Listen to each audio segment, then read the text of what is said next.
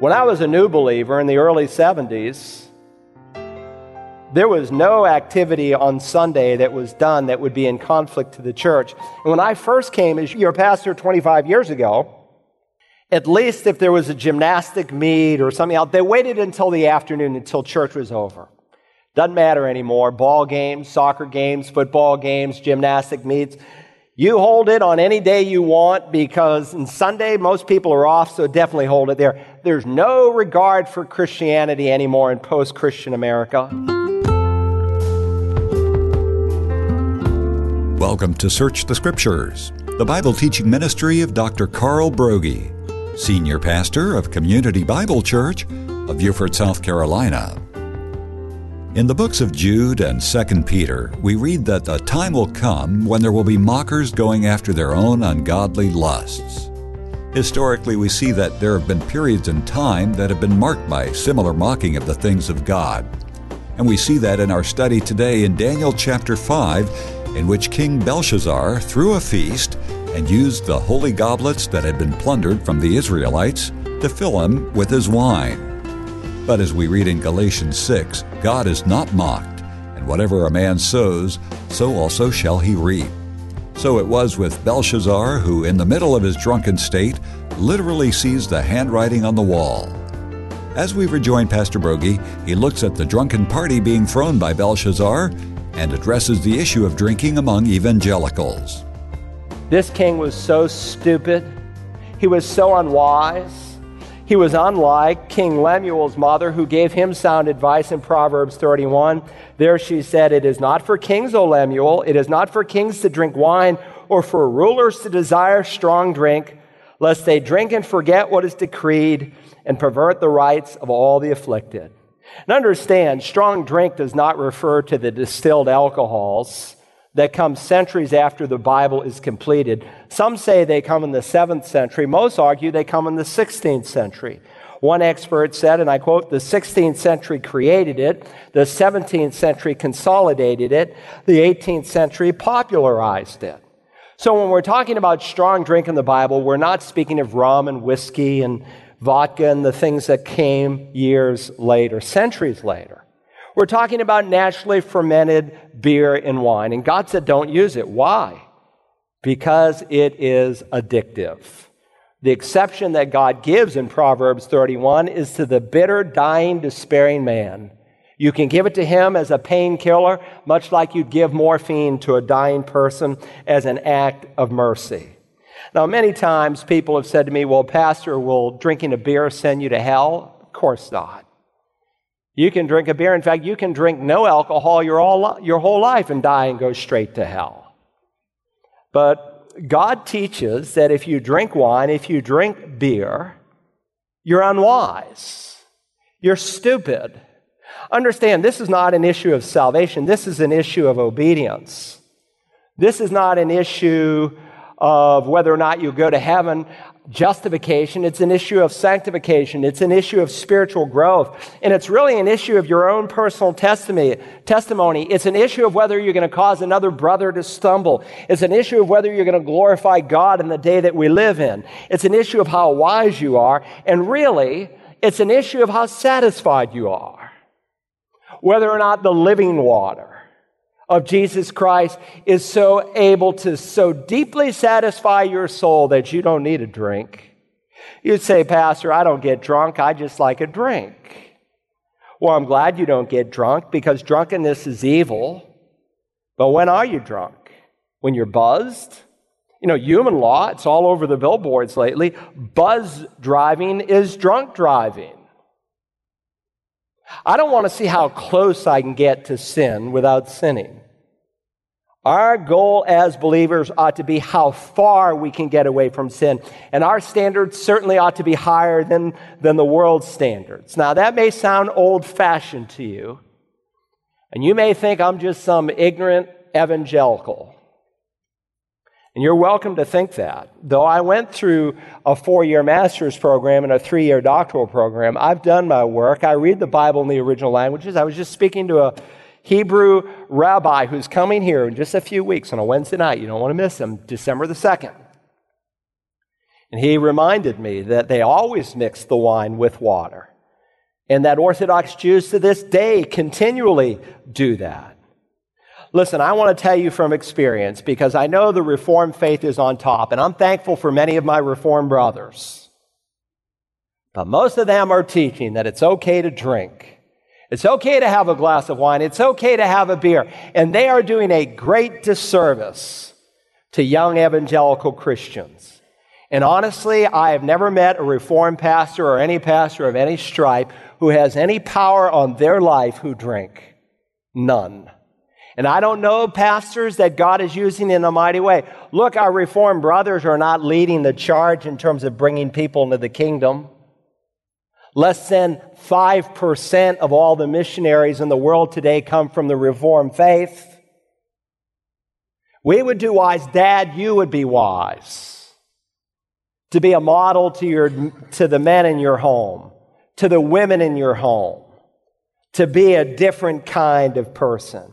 So here's a man who drank wine, Belshazzar, back here in the 5th chapter, and he drinks it from God's holy vessels. Let's begin now in verse 3. Then they brought the gold vessels that had been taken out of the temple, the house of God, which was in Jerusalem, and the king and his nobles and his wives and his concubines drank from them. What a foolish mistake. These vessels that 65 years earlier Nebuchadnezzar had brought from Jerusalem to Babylon. And by the way, he's referred to here as his father throughout the text, but it's actually his grandfather. Understand that in both Hebrew and Aramaic, there is no word for grandfather. It's the same word, and so context determines. And everyone knows, both secular critics as well as evangelical scholars, that Nebuchadnezzar is the grandfather. No one debates that or even makes a point out of it. But it's helpful for you to know that there is no word for grandfather, and if you ever see it in an English translation, it's an interpretation, it's not a translation. In either case, he gives orders here in the banquet hall for those sacred holy vessels to be brought in so they can drink from it. This is a power play. He's using and abusing God's holy objects that were used in the temple. Now, to put it crassly, if you go to work tomorrow and you discover that your computer and your desk and your chair and all the things in your desk are out in the hallway, what do you conclude? What's the inference? The inference is not that your furniture is out, but you are out. And here, in this man demeaning God's holy vessels, he was demeaning the holy God. That's the point of the text. He's not only a drunken slob, he is a profane slob who has no fear of the living God. He knew what had happened to his grandfather, as we will see in what follows, but he ignores it. He understood that the God of Israel had converted his grandfather, but he is mocking the God of Israel. He is basically saying, let's see what your God can do, O Israel, as he takes these objects. Now you say, how do you know that? How do you know he's really challenging the God of Israel? Because of what unfolds. Fast forward down to go to verse 21, if you will. Verse 21, Daniel describes how Nebuchadnezzar's heart had become proud and lifted up, how he lived like an animal, and we read here, he was also driven away from mankind, and his heart was made like that of beasts, and his dwelling place was with the wild donkeys. He was given grass to eat like cattle, and his body was drenched with the dew of heaven, until he recognized that the Most High God is ruler over the realm of mankind, and that he sets over it whomever he wishes. Yet you, his son, Belshazzar, have not humbled your heart, even though you knew all this. And then Daniel gives an interpretive word. Look at verse 23. But you have exalted yourself against the Lord of heaven. That tells me plainly he knew. He knew all about the one true God of Israel and what he had done to his grandfather and how his grandfather ended up humbling himself. And so by taking these vessels from the temple, he's thumbing his nose at the God of Israel. Look at verse 23. It's really Romans 1 lived out. No praise, no thanks. But you have exalted yourself against the Lord of heaven, and you have brought the vessels of his house before you. And you and your nobles, your wives and your concubines have been drinking wine from them, and you have praised the gods of silver and gold, of bronze, iron, wood, and stone, which do not see, hear, or understand, but the God in whose hand are your life, breath, in all your ways you have not glorified. So back here in verse 4, they drank the wine and praised the gods of gold and silver, of bronze, iron, wood, and stone. That's incredibly stupid. Yet our society is not all that much different. We too, as Americans, are mocking holy things. Like never before in our media, in our music, in our printed page, on our websites, people are mocking God. Repeatedly, they use His name in vain. They make fun of His pastors. They make fun of born-again Christians. And the Lord's Day, well, that's become a thing of the past. When I was a new believer in the early 70s, there was no activity on Sunday that was done that would be in conflict to the church. And when I first came as your pastor 25 years ago, at least if there was a gymnastic meet or something else, they waited until the afternoon, until church was over. Doesn't matter anymore. Ball games, soccer games, football games, gymnastic meets. You hold it on any day you want, because on Sunday most people are off, so definitely hold it there. There's no regard for Christianity anymore in post-Christian America. And many of God's standards are being laughed at and mocked. People are making fun on television and the movies of what God calls holy. It's no longer sacred sex. It is now safe sex. And what is to be sacred between a man and a woman in covenant marriage is now a profane thing. And beyond that, there's a total perversion and reversal with gay marriage. Look, if people come here and they're living together, I'm glad they're here. I'm glad when gay people come here. Occasionally they come and they tell me they're homosexual. I'm glad they come. Some have been saved and converted. I've married a few. Only God knows who they are, and I know who they are, and you don't know who they are, so don't ask me who they are, because they don't want you to know who they are. I'm glad for anyone who comes. But don't ask me to baptize you. Don't ask to become a member of Community Bible Church if you're profaning the living God. That's what this man was doing. He drank out of God's holy vessels. It would be like having the Lord's Supper and emptying out the grape juice and filling it with scotch and drinking a toast to the devil. No different. And this man doesn't really calculate the cost. He thinks he can pull this off. But sometimes God directly intervenes in human history to send a message. God doesn't burn down every sodomite city. He did it just once. So you would know how He feels about the sin of sodomy. And God sometimes does something once so that we will learn a lesson forever. And so this man is basically saying, Hebrew God, stop me if you can, because my gods are greater. And so he throws a great feast, and we see not only the foolishness that he exhibits, we see the fear that he experiences.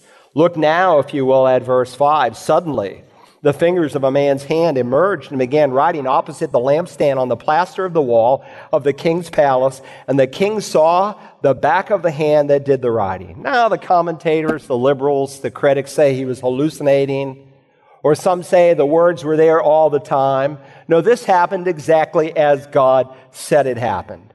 The handwriting grabbed this man. It changed him.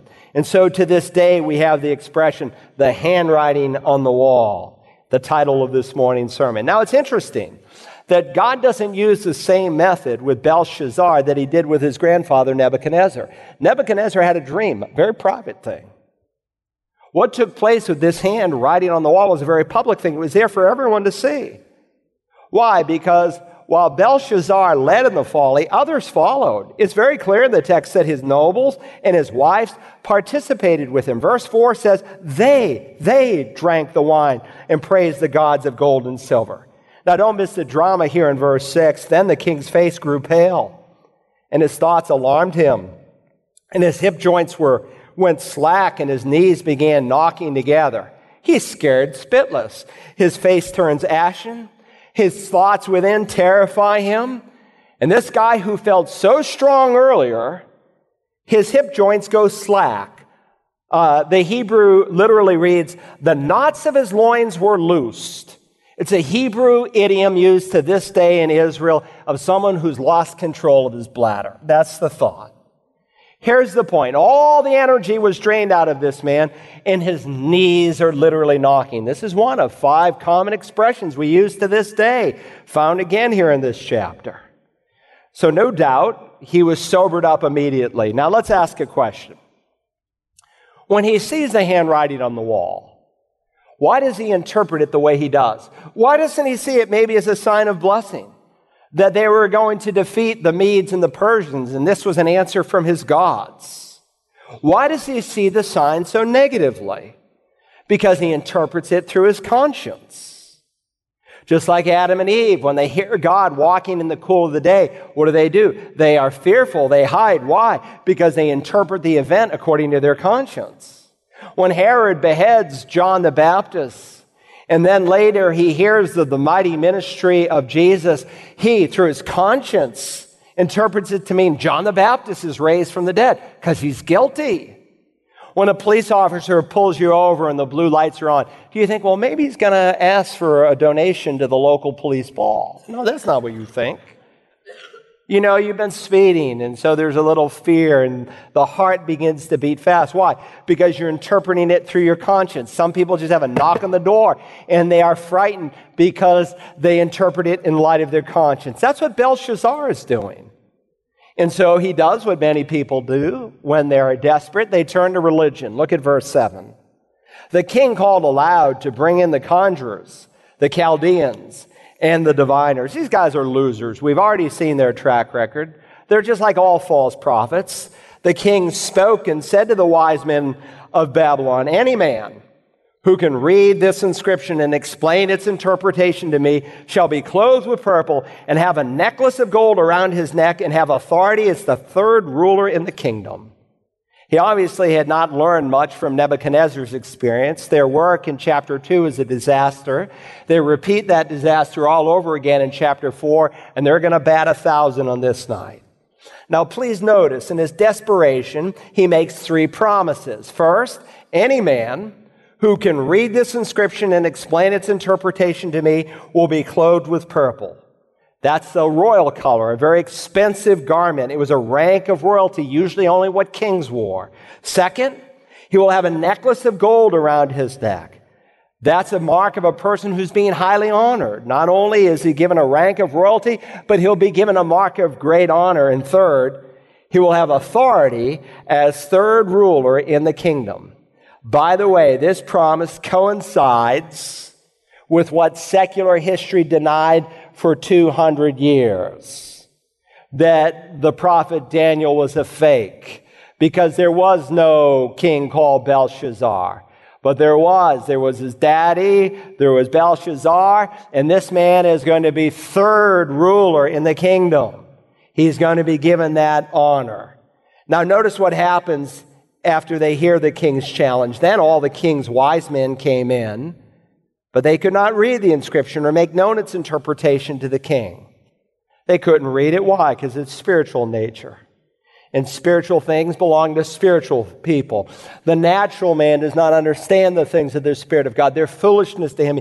He cannot discern them because they're spiritually appraised. And so we read in verse 9, then King Belshazzar was greatly alarmed. His face grew even paler, and his nobles were perplexed. Now that's interesting. We're told in verse 6 that he was pale, he was alarmed. Now we're told his face grew even paler, and he was greatly alarmed. With all these experts there, they were unable to help him. It's like the man who goes to the psychiatrist. He comes out of the appointment, he says to his wife, I didn't know I had so many problems. You know, these guys are phonies. They're not for real. And this king's life is going down fast. And it's really the product of decisions he has made. Galatians says, do not be deceived. God is not mocked. For whatever a man sows, that he will reap. And really, most of the problems we experience in this life are problems that we create Most of the counseling a good pastor or counselor does who's a believer is they're just taking them to the Word of God and showing them where they deviated from Scripture. Because that's where the vast majority of all our problems come from, simply disobeying what God has said. And so it's very crystal clear here in the next scene as we move from the ignorance and the spiritual bankruptcy of these so-called wise men that God is going to use his servant Daniel. So beyond the king's decadence, there's the king's revelation. The king's revelation, if you're taking notes. The queen mother comes in. We know she's not the queen proper because we've already noted in verse 2 that his wives were already present. This woman comes in after the writing appears. She's the daughter of King Nebuchadnezzar. She's the wife of Nabonidus. This is this guy's mother. This is Belshazzar's mother. And the context draws that out as well. Number one, she has firsthand experience of King Nebuchadnezzar. She's been around for a while. And so the historical record that is given to us here revolves around her prior knowledge that she has. So she comes in, and of course at this point, under this king's rule, Daniel doesn't have the same high position that he had had. And again, when you read this, it speaks of Belshazzar's father. And in verse 22, it speaks of Belshazzar as Nebuchadnezzar's son. And again, that's because there's no word for grandfather or grandson in Hebrew or in this, the Aramaic portion. Now notice the context draws that out. Look first at the advice of the queen mother. We read in verse 10, the queen entered the banquet hall because of the words of the king and his nobles. The queen spoke and said, "O king, live forever. Do not let your thoughts alarm you or your face be pale. There is a man in your kingdom in whom a spirit of the holy gods. And in the days of your father, illumination, insight, and wisdom, like the wisdom of the gods, were found in him. And King Nebuchadnezzar, your father the king, appointed him chief of the magicians, conjurers, Chaldeans, and diviners. This was because an extraordinary spirit, knowledge and insight, interpretation of dreams, explanation of enigmas, and solving of difficult problems, which tells me a lot about Daniel. We only have a portion of what he did for Nebuchadnezzar. He was very much involved. All these things were found in this Daniel, whom the king named Belshazzar. Let Daniel now be summoned, and he will declare the interpretation." By the way, that's a wonderful testimony. Here's this old man in his mid to late 80s. And of course, this woman is not a believer, and so she's using pagan terminology to describe something supernatural, that the spirit of the holy gods is at work in this man. But he's in the twilight years of his life, but that's his reputation. Wouldn't that be a great thing? You know, some people get old, and they get old and grumpy. I mean, they complain about everything. And it's really sad. Look, when I'm an old man, you say you're already an old man. Well, when I'm an older man, I want to be characterized as someone who is filled with the Spirit. Daniel had, notice, an extraordinary spirit of knowledge and insight, interpretation of dreams, the explanation of enigmas. You know what an enigma is, a difficult concept or a phrase, something that's difficult to explain. And he had the ability to untangle hard thoughts. It says here, she mentions the solving of difficult problems. The Hebrew text literally reads the solving of knotty problems. He has a way of untangling what some would call the untangleable, if there is such a word, okay? And so, of course, God can do the same today. He can do the same through you. If you're a wise person, how do you get wisdom? When you obey what you know, you grow. When your mind is renewed with Holy Scripture, and you begin to apply that Scripture, then you become wise like Daniel. Now, Daniel, sometime after Nebuchadnezzar, again had been demoted. And there may come a time when this world won't want you around. For whatever reason, they didn't want Daniel around. They didn't want Daniel around when they're having their drunken party. And in the world, if you're truly a Spirit-filled, born-again believer, they don't want you around. Why? Because you make them feel uncomfortable. You reflect to them God's holy standard. But many times, Many times I've learned in my life that when a crisis comes into their life, then they come looking for you because they know that somehow you are in touch with the living God. More and more I meet people. Very rarely does a week go by when I don't meet some dear visitor who comes because there's a crisis going on in their home or in their life. And they say to me, Pastor, I've got so much. I remember a man in a Bible study that I had in Dallas, Texas, when I was the director of executive ministries. He made over $1 million a year. He said, Pastor, I have so much, but I can't make my life work.